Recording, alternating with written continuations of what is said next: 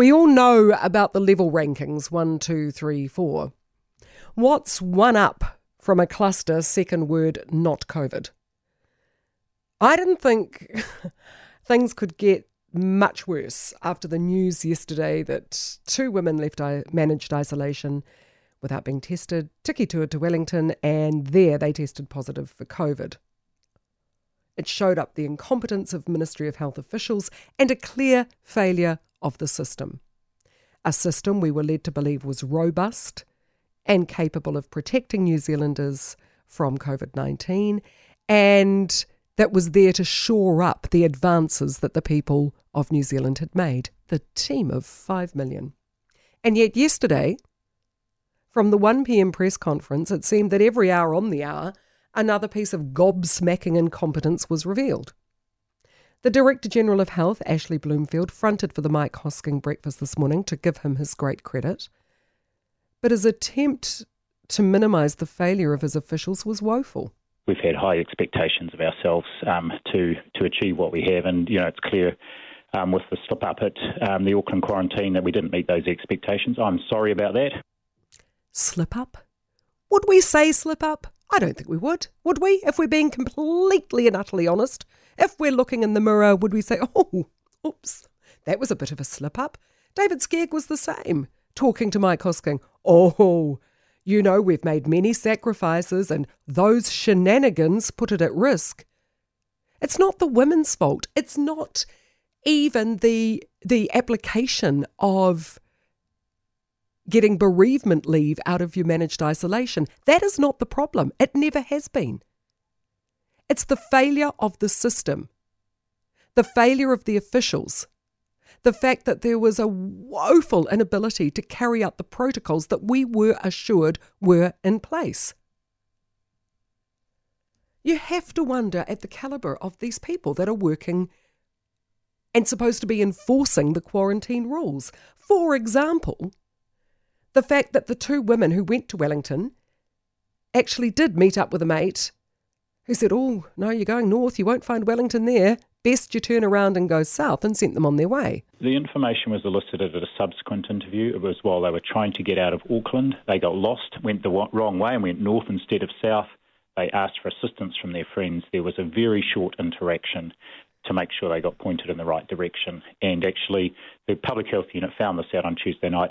Didn't tell us till yesterday afternoon after I inquired, and the reason is they did not think that the interaction was material. I said anything is material, and let's act decisively. Are they thick? Is that the problem? Are you dealing with thick people? They didn't let you know. They didn't think it was important. I mean, what sort of brain power is going into that? Because they were judging that based on these are very experienced people, based on the nature of the interaction, that it did not present any risk. Well, if it didn't present any risk, why was I hurtling myself into bushes every time I encountered somebody on a trail that wasn't in my bubble for the past couple of months? If it wasn't important, why have we all been madly social distancing at supermarkets and everywhere where there might be other people? If these are highly experienced officials, how do they not know what every other New Zealander does, that if you're at risk, if there's a suspicion that you've encountered anybody with the virus, you stay away from others. You don't kiss and hug them for saying, thanks for sending me to Wellington, not Whangarei.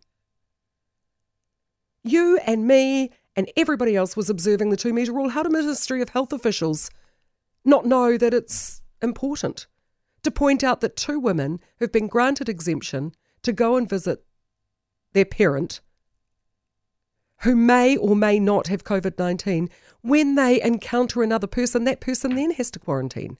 And it is important. And the Director-General of Health should have known about it. We have been hearing stories from people right from the start that quarantine rules have been lax. And they've been randomly applied. People have left quarantine to go to the supermarket. People have mingled with others from different planes that have arrived at the hotel at different times. But when questioned on that, Dr. Bloomfield had a unique response. Since Tuesday, everyone is tested before they go. The operation of the hotels is done by Commodore Digby, as was announced yesterday. Air Commodore Digby, as was announced by the Prime Minister and Mike Bush. Bloody hell! Talk about throwing your mate under the bus. Air Commodore Webb, not Air Commodore Digby. Hasn't even been on the job for 24 hours. So Dr. Bloomfield goes, whoosh, hospital pass to Air Commodore Webb. Mike finished the interview this morning asking Dr. Bloomfield how many people had left quarantine, and this, I think, is a perfectly relevant question. I think it's one we all want to know. How many people have left quarantine without being tested? How many people have left a hotel without being tested? I do not know that number. Great. Fab. Go you. We were told that testing was the key. I thought in the early stages that the government and the Ministry of Health had been doing a great job, but I see now that was only because they told us they were doing a great job. They told us every day at 1. What a sensational job they were doing. The implication with the daily press conferences was that they were being honest and transparent and that we could trust them, but I don't think we can. They absolutely refuse to own up to their mistakes. Slip up, shenanigans. The Prime Minister, to her credit, was decisive in her response to the slip up if you're Ashley, shenanigans if you're David Skegg, systemic failure if you're anyone else, with the appointment of Air Commodore Webb to manage the quarantine and to manage the officials. But yet again, she could not accept that it was the system that had failed. Throughout COVID-19, there has been pressure from many corners, including the courts, to relax the rules around compassionate exemptions. This case has proven our need for caution. While it may be a hard and unpopular position to take, it is the right one for our country. Oh, come on. It's not the granting of compassionate leave that's the problem. It's incompetent officials who didn't follow their own protocols. Why are you looking for anything else to blame other than the fact that the officials did not follow their own protocols? Highly experienced, in Ashley Bloomfield's words, people didn't think it was important to let others know that these 2 women had encountered another person who then went to a gym class.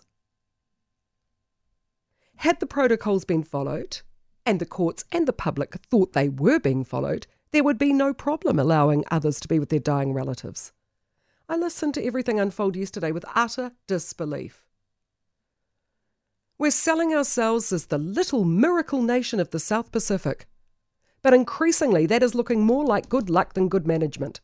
Listening to the obfuscation and the ducking and the weaving and the utter, total, complete lack of responsibility, lack of acknowledgement that there'd been failures, lack of ownership of this problem. It's a wonder that we're not all lining the hospitals around the country choking our last.